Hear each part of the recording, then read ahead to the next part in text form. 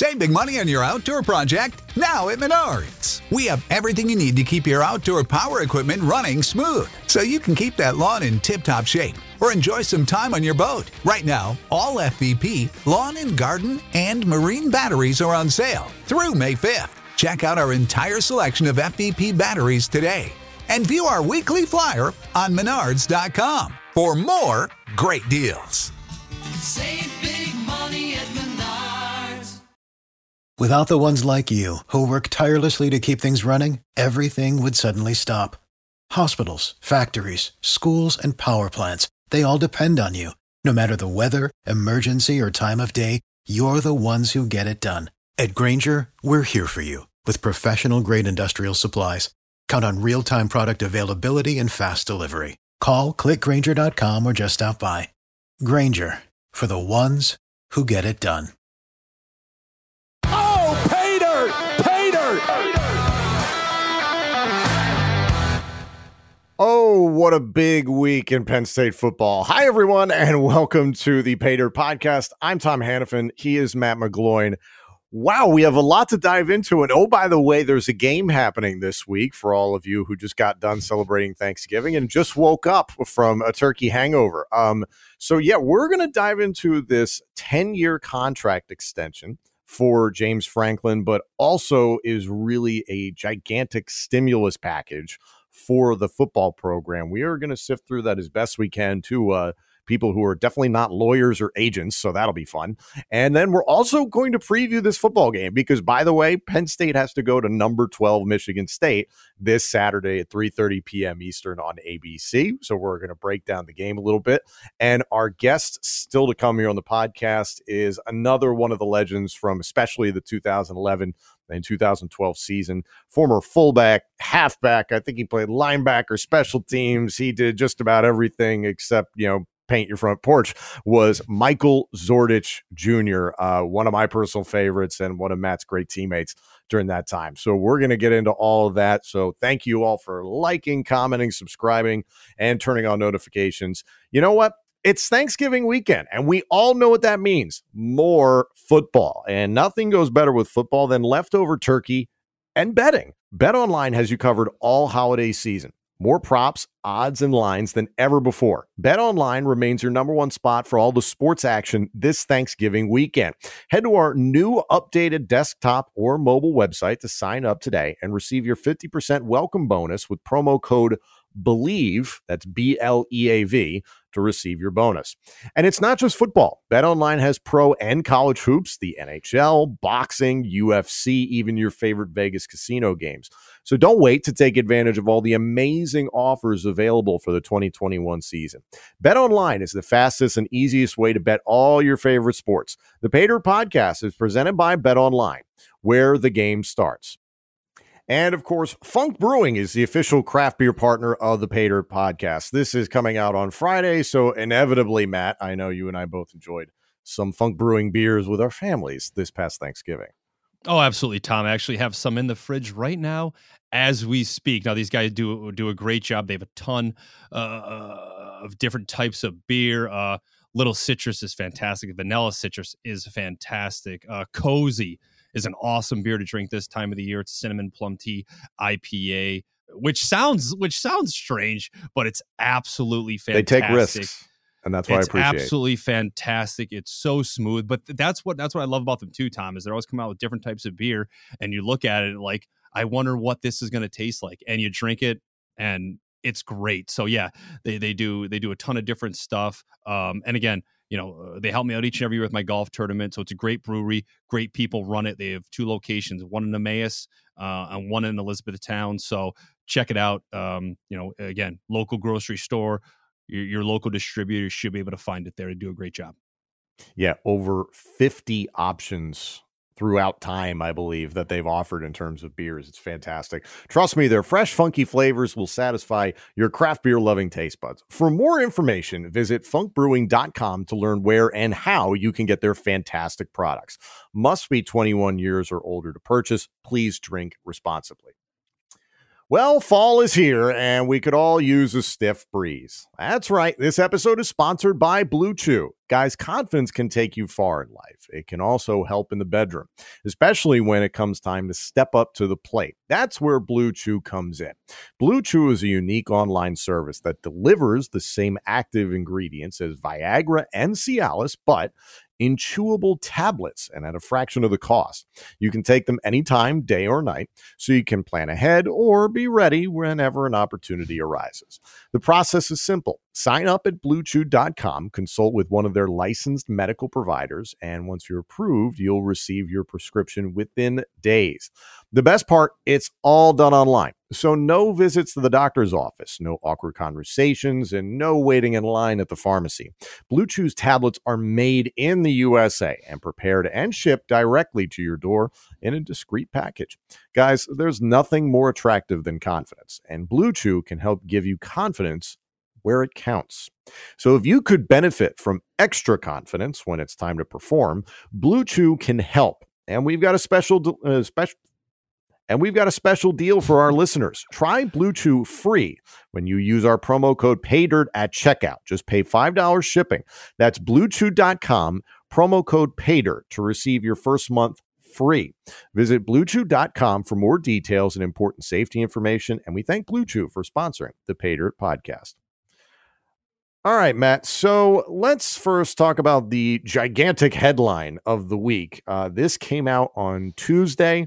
You and I had a suspicion that it might have come out over the weekend, as a matter of fact, and people were thinking it was even going to come out Monday. So things were just kind of slow in progression, but eventually we got the news of a 10-year contract extension for head coach James Franklin.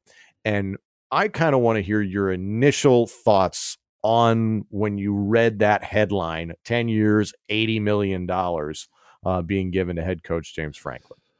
Well, my first initial thought was, okay, was this worth losing 4 games for? Because I honestly thought, and we talked about it, I thought it has been a distraction. I really have. Like, look, Tom, I get the need for great facilities. I do, right? You want a great weight room, awesome. Good meeting rooms, great. A great indoor, great. But and we talked about this before, do you know what creates a top tier experience for football players? That's winning football games. First and foremost, going to Big Ten title games, right? Making the college football playoff. So like, that's where I'm at with this whole thing, was what Penn State dealt with all this year with this in the media, James Franklin not addressing the situation. Is he going to take another job? We now have the answer as to why he was doing all this, but was it worth losing 4 games for? Because again, I think it was a distraction. I really, really do. Tom, what do you think? Well, it's absolutely a distraction because, again, even the press conference that he was trying to give midday Tuesday was dominated by questions about his situation. That's been kind of the circumstance throughout the year. I want to unpack it just a little bit. Is that one thing, to your point, that was troubling in the press release that Penn State put out is that James Franklin said, quote, this process began 9 weeks ago. So it concerns you because it's like the season really changed. We're in season. You're in season. Right. Tom. We're in season A. And on top of that, the season really veered after that, 9 weeks ago and on mark. Let's not forget about that. So that was a more concerning thing for me in terms of the administration just being like, yep, we're going to enter into these conversations mid-season and we're going to deal with this.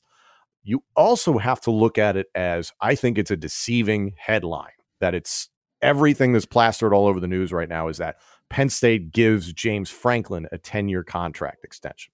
Okay, let's back up. The dude was already under contract till 2025. So really, it just extends him to 2031. Yes, he is getting a little bit more money per year. However, it's at a fixed rate every single year. I believe it's $7 million per year for the remainder of the contract. He still has all his bonuses that he would get, that any coach would get if they are to win major games and accomplish major milestones for their program. What I read when you really bother to go through this contract is that it's what I called it earlier. This is a stimulus package for the Penn State football program. And I think something that is extraordinarily important is that this is a stimulus package for facilities, for recruiting, technology, and then on top of that, the assistant coaching staff. You have to be very excited that this is a situation where the administration is going all in. You can say it's on the James Franklin regime or not, but is going all in and exhausting resources here and saying, we are going to give you everything you're asking for, everything that James Franklin has said. We got to compete 365 days a year. This is a deal overall that is injecting money into the program, again, in a big way, that is saying to James Franklin, there are no more excuses. And you know why I know there's no more excuses? Because his buyout decreases year to year. It's $12 million by April 22. It's $8 million by December 31st of 22. It goes down to $6 million by 23, then to $2 million for 2 consecutive years, and then to $1 million. So what does that tell you as a fan? It tells you that the university didn't just slide into this arrangement and give the guy 10 years, $80 million because that's what the headline reads. They said, here's everything you need. Go get it done. You've got 2 to 3 years before it's real easy for us to cut bait. That's what I took away from it. I think a lot of people jump to conclusions because Franklin is so polarizing. And I can't say that I've been his biggest supporter the entire time he's been in Happy Valley. And especially last season and this season, I've been the one saying he's 11-9 right now. I don't know why you reward that. So that's my takeaway. I'm curious, Matt, what you think of what I just spewed. No, that's well said, Tom. It really is. And, for me, what it's always been about, like, the people inside that facility make a program. The players, the coaches, the strength staff, the trainers, everyone inside of that place determines whether you win or lose on Saturday. Not how big my weight room is, not how nice or how many fields I have in my indoor facility. Call me old school, Tom, whatever. Give me a pair of spikes, give me a helmet, somebody give me a playbook, roll the football out in the field and go freaking play. That's what I'm about. And if I were a player at Penn State right now, if I'm Brisker, if I'm Sean Clifford, Jahad Dotson, like if I'm some of these older guys, I would probably be upset that this whole year, this guy's trying to get stuff for the future rather than trying to win football games right now. Right? That's just why I think this whole year, I've said a number of times, the word that, frustrating is the word that you point to when talking about this season. That's what it would be. So that's where my head's at with it, Tom. That's all, man. Like, I can't, like, all this talk about, recruiting, the future is bright, this and that, dude, it's win now. That's my take on it, right? I don't care about 22, 23, 24, 25. I don't care that you're going to make this massive weight room and it's going to be beautiful when it's done. Win, right? Bring recruits in. Great. Guess what? Develop them.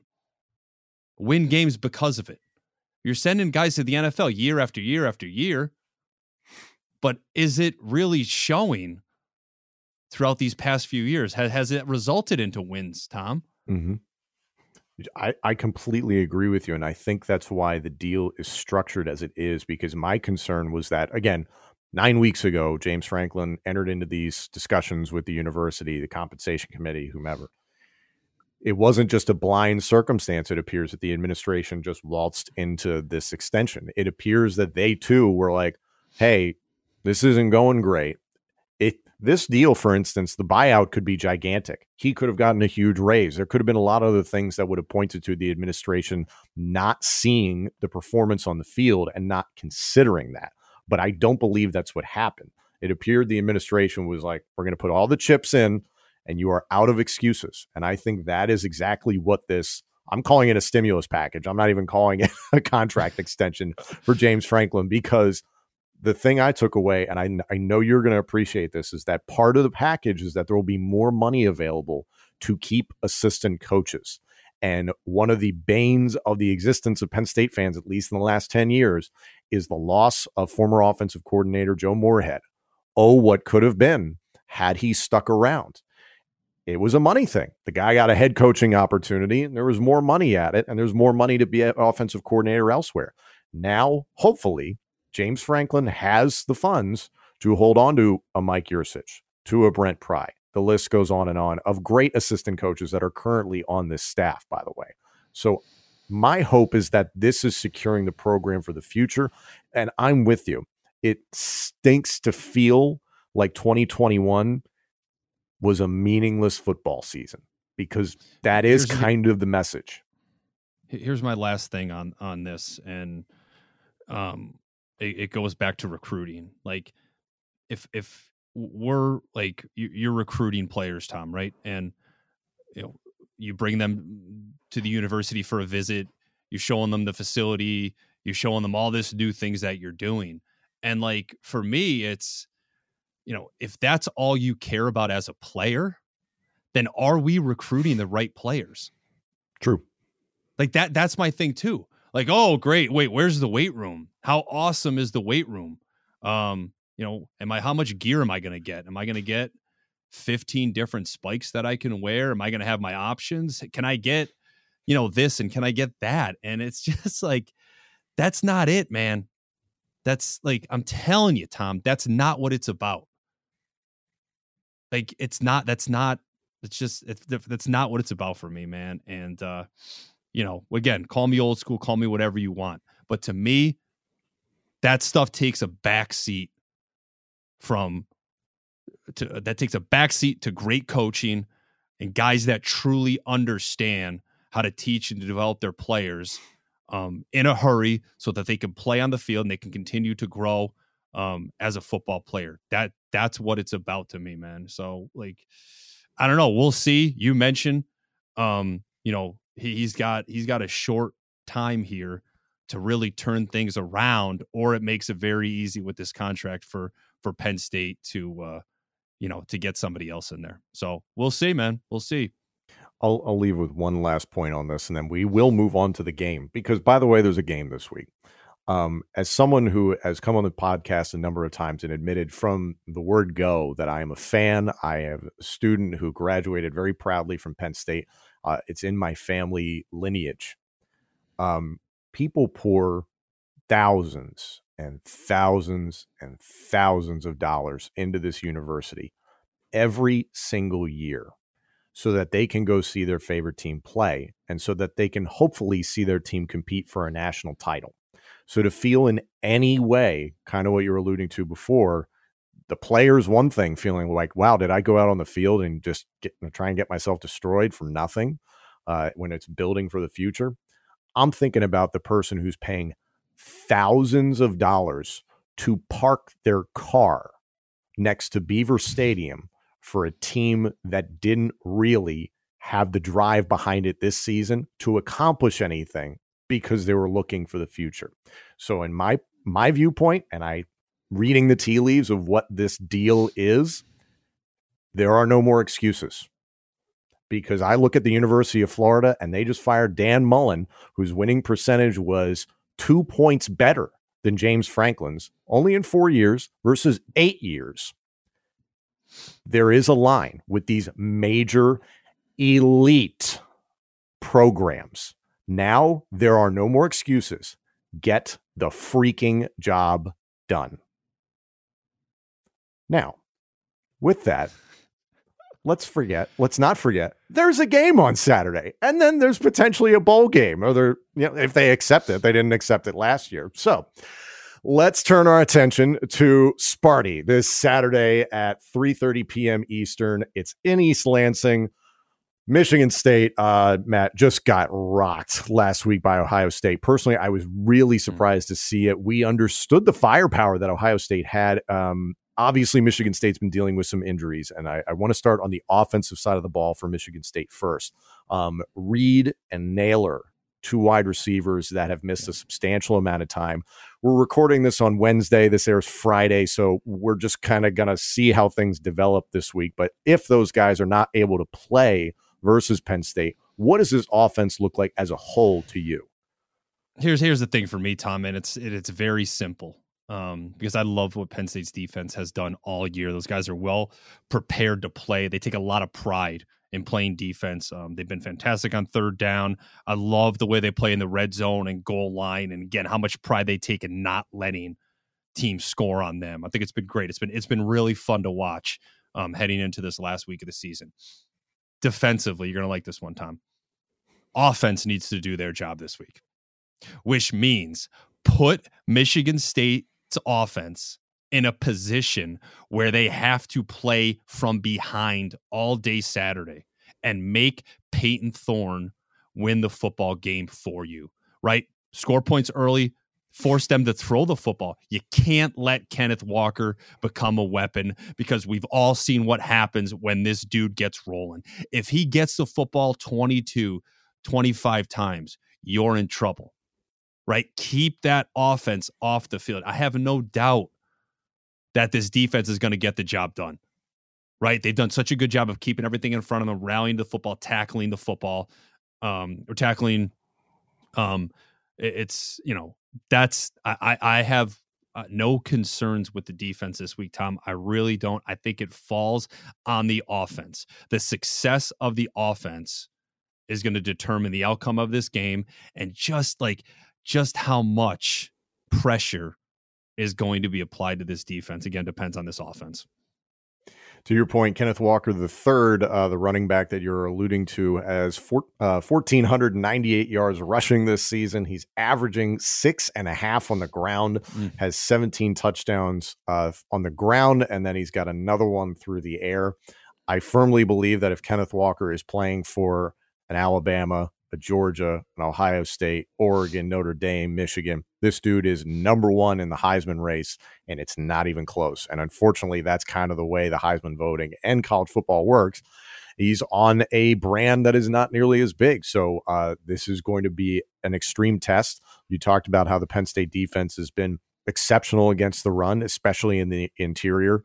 That is going to be a challenge. I want to come back to Peyton Thorne a little bit, putting pressure on him. If he has his complement of receivers, it seems to be a different feel. Reed and Naylor are really capable of a lot of good things, but signs are pointing towards that they may not be able to go this Saturday. I don't want to make too many presumptions based on this recording date, but how can Peyton Thorne hurt Penn State? Well, I think it's big playability, which he's had with both of those wide receivers that you just talked about, right? I mean, they've done some really nice things throughout this season. Peyton Thorne, I mean, he's certainly surprised a lot of people with the way that he's played this year. But for me, even when you go back and watch him last year, right, and that sample size that we had of him playing in 2020, he did some really good things. Look at what he did in that Penn State game. Yeah, they lost the game, but he made a lot of big time throws. It was a lot. There was enough playing in 2020 for him to be able to build this entire offseason. He was in a competition this offseason with Anthony Russo, who transferred in from Temple. So competed, he won the job, and he's played really solid football throughout this season. Yes, he's turned the football over, a number of times this year, which have hurt them. But if you're not careful, this kid could pick you apart. He really could. Now, obviously, again, we don't know if he doesn't have his two wide receivers. That completely changes the game plan. And as a quarterback, Tom, when you don't have your two number one guys, it definitely messes with you mentally, especially when you've had the success they've had of throwing the football down the field. So if he doesn't have those two guys, I'm looking at this similar to what Cade McNamara did against Penn State's defense, right? Completion, first down, hand the ball off to Kenneth Walker, boom, completion, complementary football in that sense and sustaining drives. Because again, Penn State has been fantastic against the deep explosive pass play, this season. And again, they do a good job of keeping everything in front of them. And I think Peyton Thorne is coached well enough, and he's a smart enough player to understand that. This has the makings of a close football game, Tom. You get the feeling that it's going to come down to a few moments, a few situations, and who's ever able to capitalize on those is going to win this game. Whoever doesn't turn it over is going to win this game, because I don't think either team is really good enough offensively to overcome turnovers. Michigan State, again, ticked off after losing big and being embarrassed against Ohio State and losing their chances at the college football playoff, by the way. In the process, they're currently number 12 in the CFP ranking. So they're on the far outside looking in. And now they come home for their last home game of the season, Senior Day. So they've got all the positives that they could possibly have behind them, at least in terms of motivation. Let's flip sides.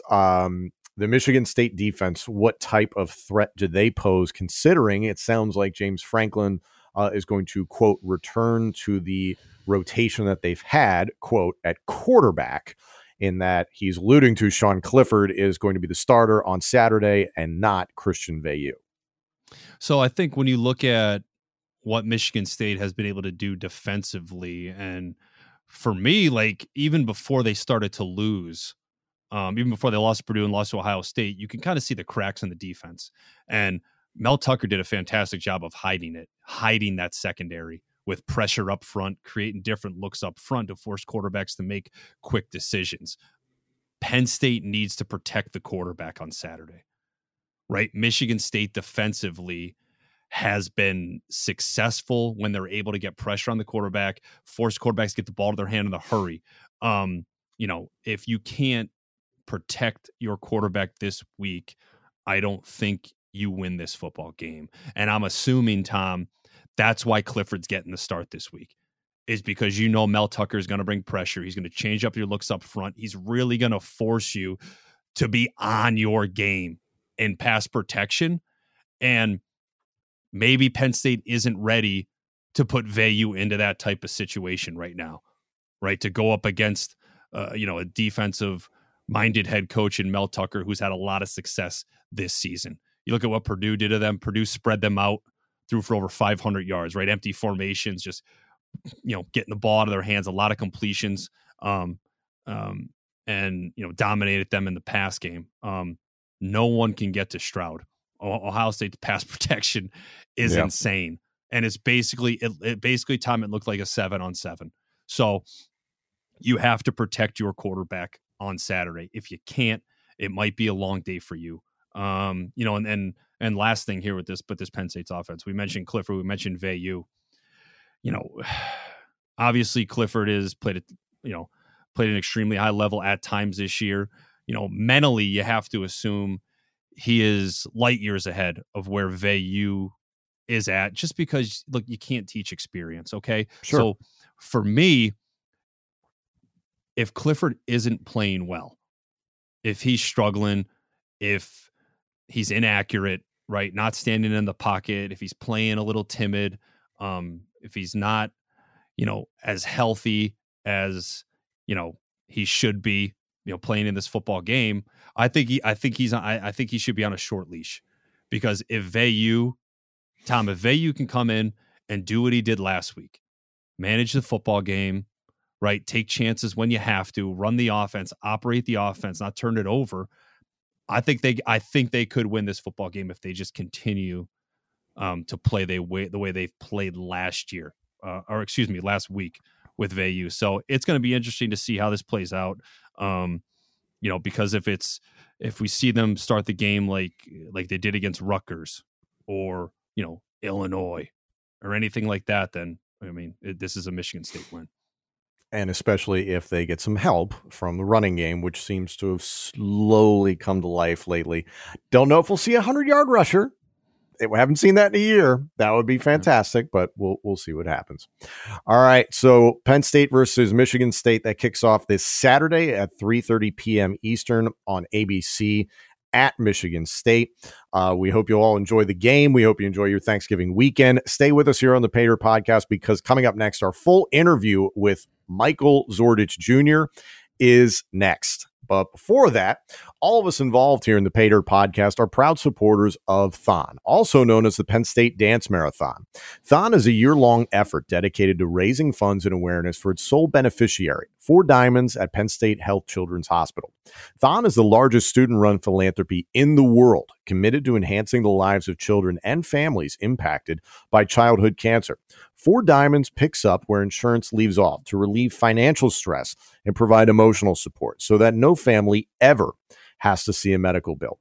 Since 1973, Thon has raised over $190 million in the fight against childhood cancer. To learn more about Thon or to donate, visit thon.org. That's THON.org.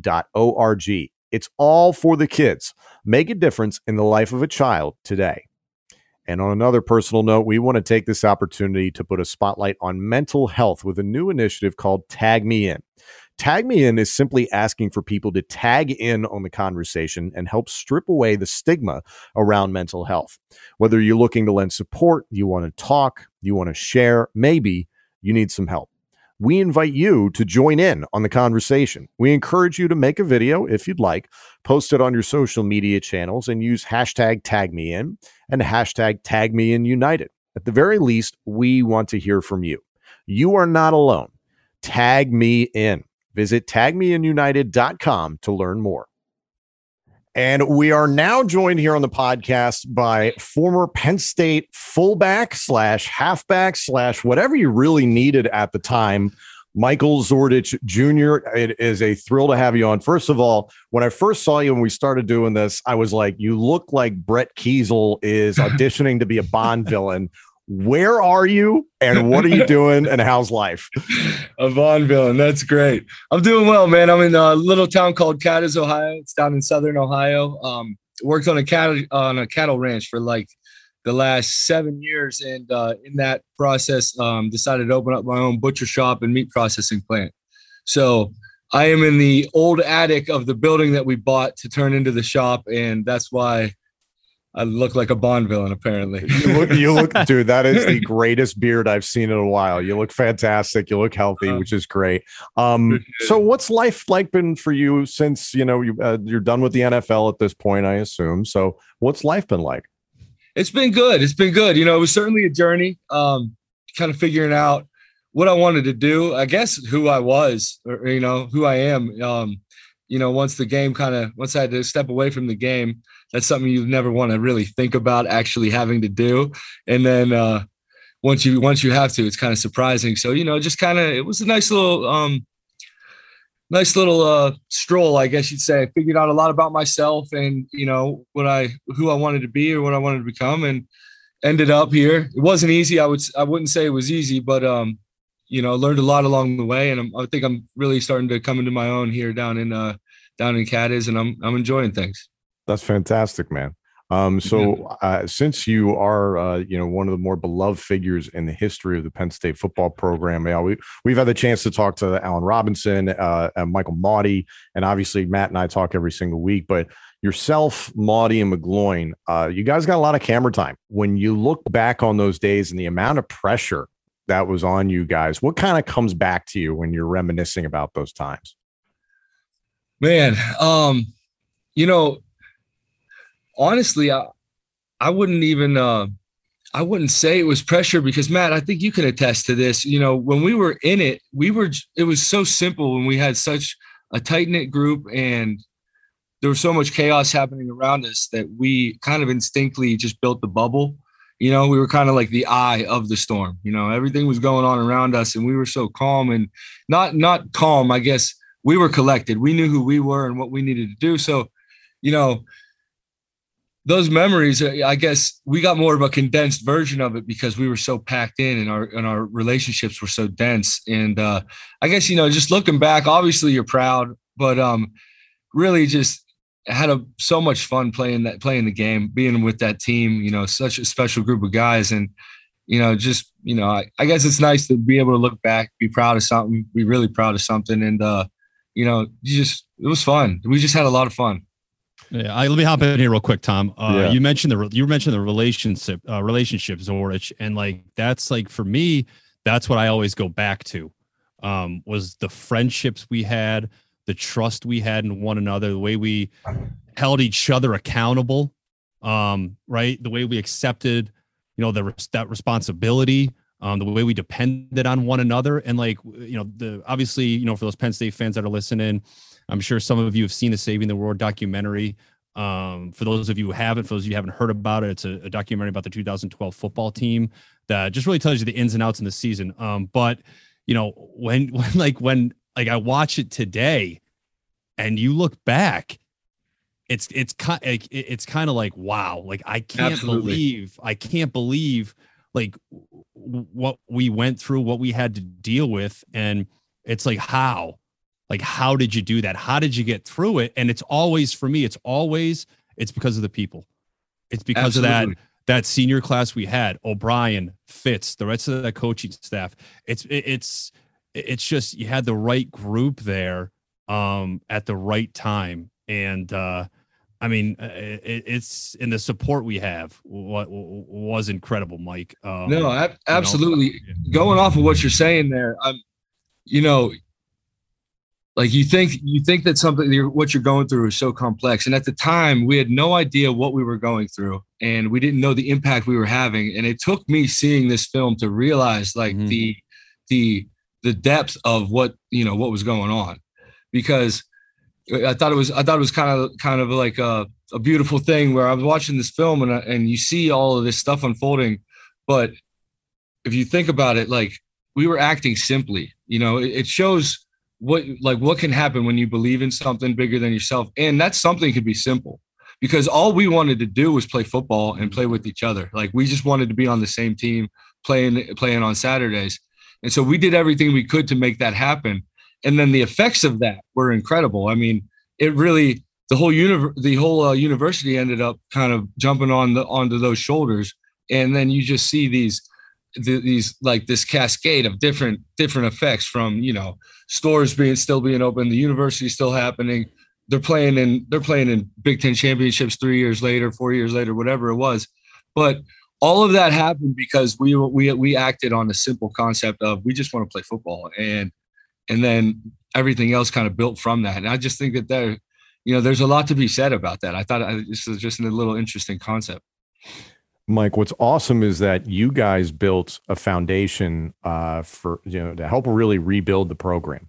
And now we're seeing the fruits of that labor. And, 10 years later, since you were, a student on campus, the big news this week, and I'm curious what you think about it, is the new contract extension for James Franklin. But it's something we talked about earlier on in the podcast, that it's really a stimulus package for the football program when you really sift through it. A lot of people have had, knee-jerk reactions to it.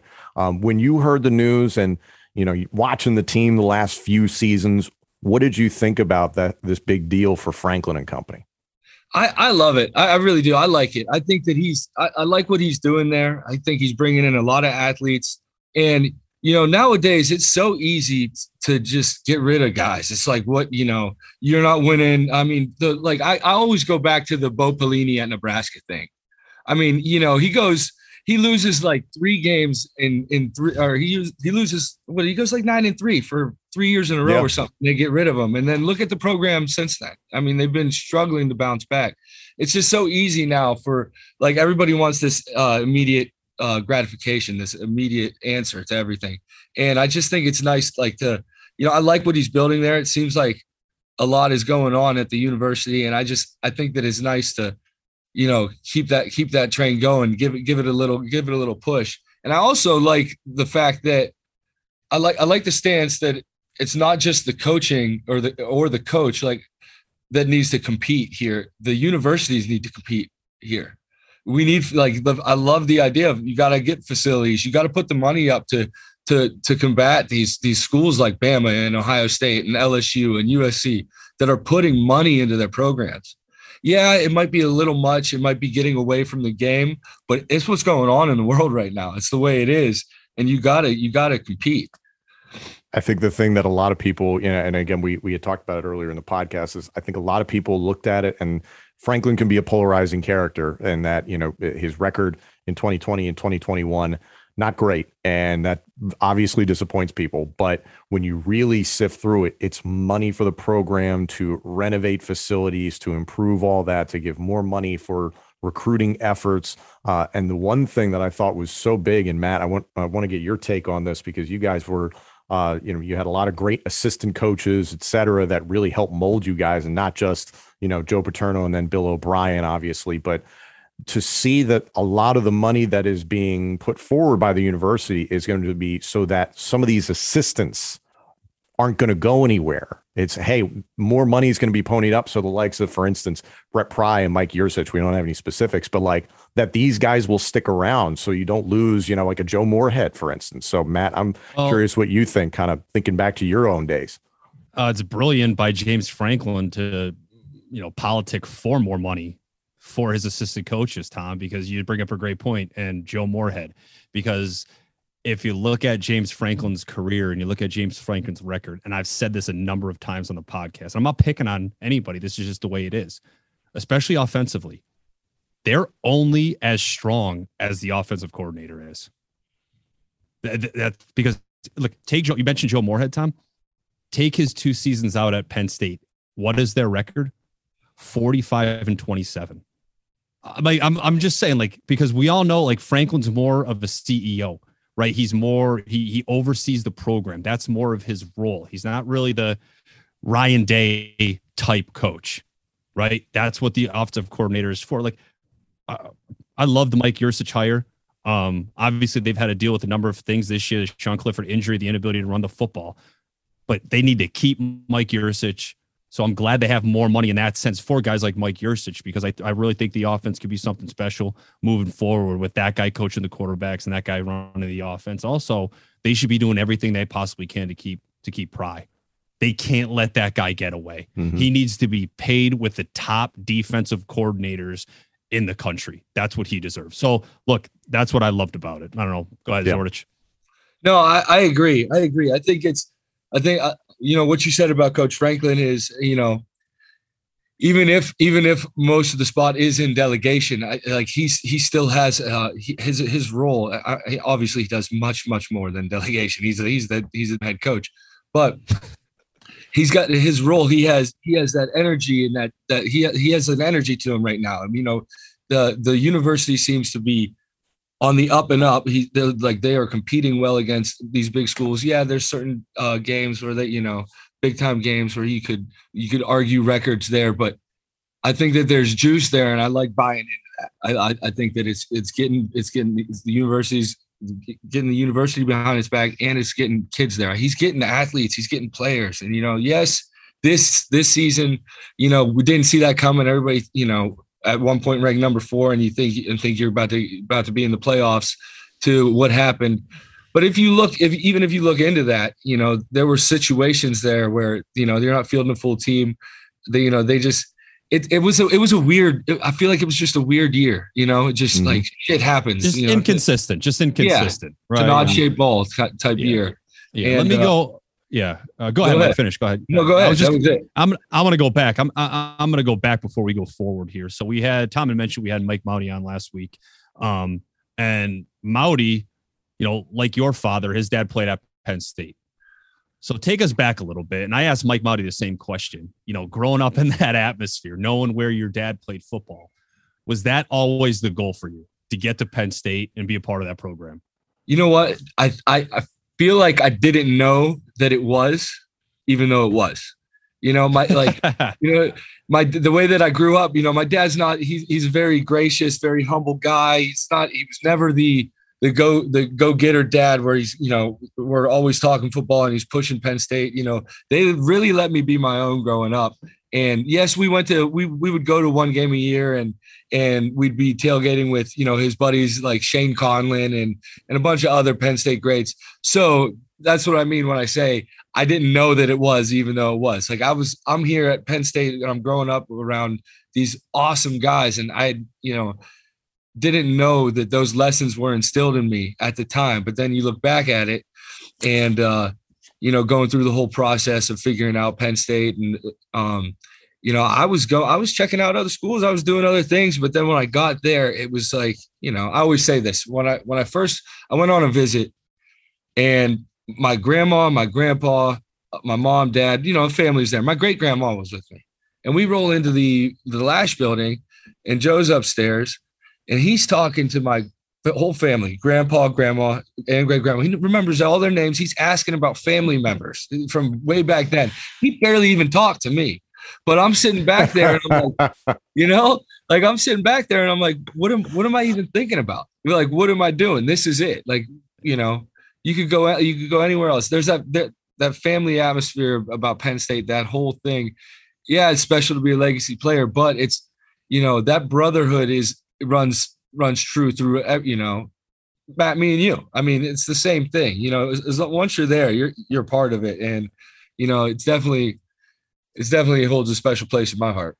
That's what I've always loved about you, Zordich. That's what I've always respected about you, is that it was always about Penn State, always about the team, and it was always about what can I do? Because they recruited you as a linebacker, like the way Tom introduced you, did everything, running back, fullback. It was kind of like, what can I do to play? What can I do to help win? And I appreciate so for you, but that's what I'm saying. Was that hard for you? Because a ton of guys, was it hard for you at first? I should say, because a ton of guys would have a problem with that, changing positions and, hey, do you want to play defense? Do you want to play offense? And a lot of guys are stubborn in that sense. Yeah. I mean, first of all, that means the world to me coming from you. I really appreciate it. That's a hell of a compliment you just gave me. And it means a lot, because that's exactly why I played the game. That was what it meant. That was what it was all about for me. But, just as an example of how insane it was when I first got there, we go to camp for first practice, and I got a white jersey in my locker, and, the defense wears blue. So I picked up the jersey and I brought it over to Spider, and I said, Spider, you guys put the wrong jersey in my locker. And Spider goes, oh, they didn't tell you? They moved you to fullback. I was like, oh my gosh. I was like, what? I was like, what? And at the time, I'm like, if I wanted to play fullback, I'd have gone to Wisconsin. What the hell am I doing? But at the same time, that was how I grew up. That's what, I've learned so many lessons through this game. Football means much more to me than just a game. And I don't know, growing up around it with my dad playing, we always say I grew up in the locker room, like I'd go to see my dad at work, and I'm in the Eagles locker room hanging out with Hollis Thomas, Willie T. There's just these awesome, mountains of men around me. They're just it was so awesome to look up to. So my idea of what you did, what the game meant to you was, it wasn't always about me. It was about the game. So I think that I guess at the time I didn't know it, but I always fell back on that, just this is a team game and you do what you have to do. And, I sucked it up, but at the time, and it ends up working out, because now I know who I am and what I stand for now, and I think that means a lot, especially nowadays, Matt. It's so easy right now, with the NIL, which I totally agree with. The transfer portals out there now. There's all this self-promotion and just getting what you want, and it's kind of infested the game a little bit. And I think that it's kind of, it'd be nice to get back to what the game is all about, that team sport of things. And to bring the movie up, I think that the movie, the film is an exact example of that. And what can happen if you set aside all the gold and shiny and play the game for what it's really meant for. You just want to play football. That's it. And I think that this film really could teach, not that they need teaching, but I think there's a lot of lessons in here on the fundamental and the foundations of this game. And I think that holds the most meaning for me in the film. Yeah. I mean, I think, people listening right now get a pretty good sense as to why Zordich was a team captain, one of the leaders on our football team, and obviously a moment that will live forever, not just in Penn State football history, but in the university's history, right? You, Mike Mauti, the team around you, you gave that speech in 2012. take us through the moments before you and Mike gave that speech with the team, inside that locker room before we opened those doors and walked out. Man, it was that was cool. Again, at the time, you're so young and you're not really thinking, you're not thinking about it like that. It's just what we had to do. And I mean, you were right there with us. It was. I remember at first it was supposed to just be us. We were sitting there like, the whole team was in the locker room. Like, what the hell are we doing? Let's get behind us. Let's go. And I just remember opening those doors and just had like the biggest surge of like just strength with all of our teammates around us. Like we knew exactly what we were about to say. You're gonna knock the door down. You're gonna knock the door down. I was just like, I was like felt it, like it was strong. And I just remember that feeling. And then, because at the time it was truly us against the world. We were the only ones that had our opinion of ourselves, and it just, looking back, really, really awesome to be a part of. Yeah. Like super, like unbelievable. Yeah. And with that, like, with that speech and everything was going on there at the time, like, you mentioned earlier that, we kind of built this bubble, and that's something O'Brien talked about all the time, like ignoring the noise, right? Just, one day at a time, continuing to march forward. You guys spent a ton of time with OB and Fitz that year trying to get guys to stay. Take us through what some of those meetings were like, right? What went on behind closed doors with those guys? Yeah. I mean, I love that. There was a lot, it was strategic in ways, I had the time to be able to devote myself to keeping guys in and going and basically re-recruiting. I remember you, man, you had that whole new offense. You were in that book and you were in it and you knew it. Like I remember, I got to tip my hat to you on that. I always loved playing with you because you had that attitude, that confidence in yourself, even when you might not, probably shouldn't have had it. You still have it. And that's what I always loved about you, because that's, I remember when we were young, it was either freshman or sophomore. And I was talking to my brother on the phone. You can ask him about this. And he was asking about the QBs and who was playing. And I was like, yeah, everybody's looking good. But I was like, we got this walk on, dude. He just slings it. I like him in the huddle. I told him those are my words for him. I just like him in the huddle. Whatever. Maybe along my career somewhere, I'm sure I rubbed people the wrong way with the way I approached the game, how intense I was, my attitude or anything like that, Zordich. But for me, it was always about in good situations, it was about self-promotion, because guess what? No one else was promoting me. So I had to do it myself. I had to make a name for myself somehow, man. Unbelievable. I didn't mean that in a bad way at all. Because it was a defense mechanism, man. You had to believe in yourself because nobody else was. That's it. Right? That's it. Yeah. And I loved you for it, because I'm telling you, I told my brother that day, and that was early. It just, your attitude, I loved it. I loved it in the huddle. But getting back to that, being with OB and Fitz and Motts, it was really us for a lot. We were sitting in. It was as insane as it was really cool, because OB had this way of just being so brutally honest and just so upfront and so straightforward. I remember it was like a whole new world to me talking with him about stuff like that, because he was, there was no sugarcoating anything. It was just, this is what it is. And, we got into the whole social dynamics of the team. We were talking about this guy is friends with these four. If he leaves, those three are definitely going to go. And if this, we were breaking the team up into cliques, because, there's 120 of us. You hang out in cliques, you got your groups of friends. And we were like, if this guy goes, he's going to go. So we got to make sure he stays.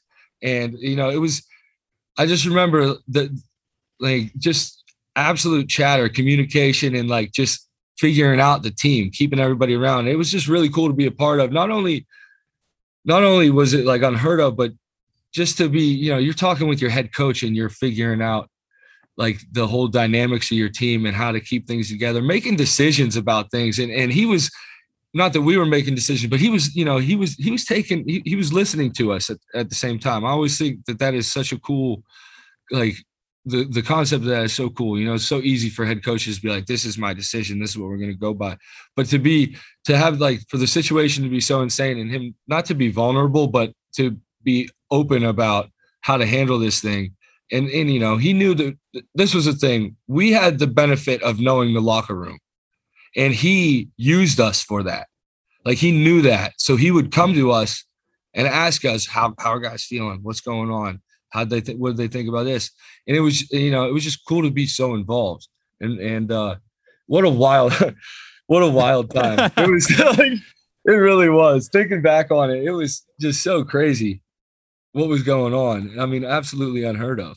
So, Mike, in the college and the pro game, the guys who are kind of, the Swiss Army knives, they don't really exist anymore. It's slowly been worked out of the game. I think the only fullback in the NFL I can think of is maybe Jacob Johnson for the Patriots. And then, like, there's the conventional teams in the Big Ten where it's like, oh, you expect Iowa and Wisconsin, who you mentioned, to have fullbacks. And do you take a look at the positions that you played or even just being that, utility type of player? And is it kind of the, well, back in my day mentality, or are you seeing good evolutions at the positions? Man, it's a little bit of both, because a part of me misses that straight on fullback where, like, the use of that player and like just that lead blocker and just the grit behind that, the character of that position. We always joke with, you could play quarterback, but you have to be a fullback. It's more of like a lifestyle than it is a position. It's a lifestyle. Yeah. But I think that there's certain teams in the league. You got the Niners got their fullback. Juszczyk. Yeah, and then the Raiders got a guy like. The position seems to like sprinkle itself in here and there, but it's definitely not like a standing position.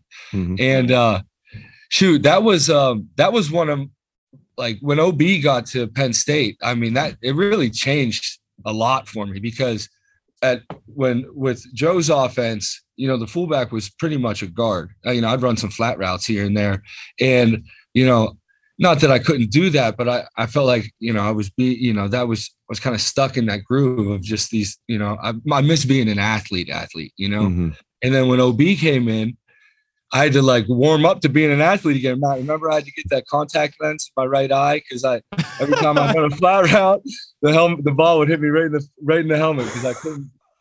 I was like, it was hilarious. And as soon as I get this contact, I was catching everything. But it's one of those positions where you don't know you have one until you have one, where it's like, all right, we don't have a fullback, but then it's like you get a certain guy and it's like, we got a fullback, right? And that's I never thought of it like that, but that's 100%. Yeah, that's correct. And it is, because that's like, I mean, it when you're whatever, a play caller, coach, whatever it may be, it's you fight for your players that belong on the field, regardless of position. You know what I'm saying? And the fullback falls into that category where it's, again, like, we got a guy that can play fullback. So guess what? This dude's playing fullback for us. Implement him in the offense in some capacity, because he deserves to be on the football field. So I think that's what it is. I think that's what the fullback position has become in college, NFL, wherever it may be, which is why you see only very few of them, because there's only a certain amount of guys that can do it at an extremely high level. That's a really good point. You're doing a lot of different things. You not only you run some routes and be a little bit athletic, but at the end of the day, you do got to buck up with some big old boys up front too. So, I guess it is that certain person. Mm-hmm. The one thing I personally have always enjoyed as a Penn State fan over the years is the anonymity on uniforms. Now, obviously, you guys were honored in a special way. You guys had your names on the back of the uniform there at the end, and I thought that was spectacular. But I always like to see the lineage of the numbers as they go by. So yourself were number 9. Another great number 9, Trace McSorley, was shortly thereafter. Now we got a number 9, Christian Veilleux, a backup quarterback that a lot of people are really excited about. Did you get to watch him at all against Rutgers? Yeah, I mean, I had a blast watching him. It's nothing like watching somebody just like, come out on the football field. That's an awesome feeling. You're like, you just feel good. He's a young kid, man. He's young. He's just a kid, and then he's out there and he's making these plays, and you get excited for for the possibilities and just how good that has to feel for him. But yeah, I think, there's a huge upside there. He's got a lot of talent. It's just a matter of just honing it all, keeping it together. But yeah, that was fun to watch. And not but to you're forget very about, right about the lineage and numbers. It's really fun to and because it's on both sides of the ball, because there's so many freaking guys. I can't forget about Joey Porter Jr. as well, also sporting number 9 right now, and he's a stud. So Man, yeah, is that anything like, I'm probably reading between the lines, is that anything like kind of over the years you keep track of that? It's like, oh, he's got my old number. Yeah, I mean, you don't lose sleep over it, but you definitely take pride in it. When are they retiring 11, says McGloin. Hey, man, it's a good number. It's a good number. Parsons did all right with it, didn't he? Yeah. I still, it's funny because every time I see number 11 on TV, I have to say, I feel like they're still selling my jerseys down there. Man. They're still selling my jerseys. Oh, man. Well, maybe not looking after the younger guys, but as a player, you always take pride in your number. I mean, that's like everything to you. It's like, that's what you're wearing, Mm-hmm. So anytime I know that anytime I see 9, I'm like, oh, that's well, and to the point you made earlier about Spider, who, for those who don't know, the longtime equipment manager for the Penn State football team, a wonderful person. He knows everything that every number has seen, every player has seen. Like, he is just a vault, and he's got so many great stories. So we should definitely try and get him on the podcast at some point, Matt. You absolutely should. And if you can do it so that he's in his office. All the clutter. Yeah. Because Matt, remember when we stopped by, when we were up we did a couple of interviews during the premiere. We stopped by Spider's office and he ran us through. He has just the most insane memorabilia, and he remembers what every single piece is from, and just the excitement on his face when he's explaining it. That's a human being. I think I love Spider. How about Zordich? How about he had like Joe's last cleats that he wore? Those black Nikes, the black Nikes. Yeah. Those are like I think he said those are the last cleats Joe wore in a game or something like that. He's got like O'Brien's like sweatshirt and hat, like wristbands from games that quarterbacks have worn. Like just an insane amount of stuff in his office, man. It's like walking into a time machine. Like stuff from the 80s, 90s, early 2000s. Like it's super impressive. He's got his little trainer fanny pack with all of around. Oh my God, Matt, the shoes. Remember Joe? So Joe used to wear. Oh yes, go ahead. Yeah. Joe used to wear these certain black and white Nikes, and he loved the model. And then Nike made some new ones, and discontinued the ones that Joe liked. So Joe won't wear the new ones. Phil Knight has Nike remake these 1980s, these 1980s versions of this shoe, but in 2000, I think 4 or something like that. And so Spider had a whole wall full of them to just stock up for Joe. Yeah, he had a brand new pair in the box still. Yeah, so we're in the office and he pulls out this box and it's this brand new pair of 1980s version Nikes made in 2004. He had the new ones and the used ones right next to each other. I thought it was unbelievable. Just unreal. So, Mike, last question for you. We'll let you go. So, are there any projects or anything like that that you and your family are diving into right now? You know, what's going on for you nowadays? Yeah, I mean, I got this butcher shop and meat processing plant that I've just opened up. Like I said, I worked on that on the ranch for 7 years and kind of jumped into this as a way to kind of live this lifestyle. I like it down here. It's called Fancy Meats, and we're in Ohio right now. We're gonna pretty soon be jumping the borders into PA and hopefully West Virginia, and then we'll kind of work our way around. But my brother is opening up a shop in Pittsburgh called Yosteria. My brother makes his own wine. It's called Yo Vino, and he's going to be selling that there, plus doing, kind of grab and go Italian specialties type stuff, pizzas, food. And I'm actually going to be selling all of our grass-fed beef there at his store. So, we're excited to kind of partner up. Hopefully it goes pretty well. It'll be in Sharpsburg, right in Pittsburgh. So that's exciting. Yeah. And then Oh, and my mom's doing awesome things with the NFL right now. She does a magazine once a year called The Playbook. It kind of covers all of the good that's going on in the NFL and what these guys do with their lives in the off season. And she also has this social media platform called Thread, where it's a private platform for NFL players' wives to communicate with each other and, just discuss what's going on in their lives, the problems that they are that are indicative with that lifestyle, and also their husband's health, be it mental or physical, or just how they're handling being in the league. It's a different place to be than what goes on in your normal office. So yeah, I can imagine. Yeah, it's a pretty cool thing. It's kind of taken off, and she's doing really well. She's kicking ass. I'm just really excited for her. That's fantastic. Mike, Thank you so much. We're recording this on Wednesday, so have a great Thanksgiving. Enjoy your Thanksgiving weekend. Thank you for joining us, and enjoy the game on Saturday, Penn State, Michigan State. It'll be good. Yeah, thank you guys, man. I appreciate you having me on. I'm glad you guys, this is an awesome thing you're doing. Thank you, man. Appreciate it, Mike. Appreciate it. Oh, pay dirt! Pay dirt! Without the ones like you, who work tirelessly to keep things running, everything would suddenly stop. Hospitals, factories, schools, and power plants, they all depend on you. No matter the weather, emergency, or time of day, you're the ones who get it done. At Grainger, we're here for you with professional-grade industrial supplies. Count on real-time product availability and fast delivery. Call, clickgrainger.com, or just stop by. Grainger, for the ones who get it done. You know when you're listening to a true crime story that has an unbelievable plot twist that makes you stop in your tracks? That's what our podcast, People Are the Worst, brings you with each episode. I'm Rachel. And I'm Rebecca. We're identical twins who love true crime cases that make you say, didn't see that coming, and we hate the people responsible for them. Listen to People Are the Worst now on Apple, Spotify, or wherever you get your podcasts.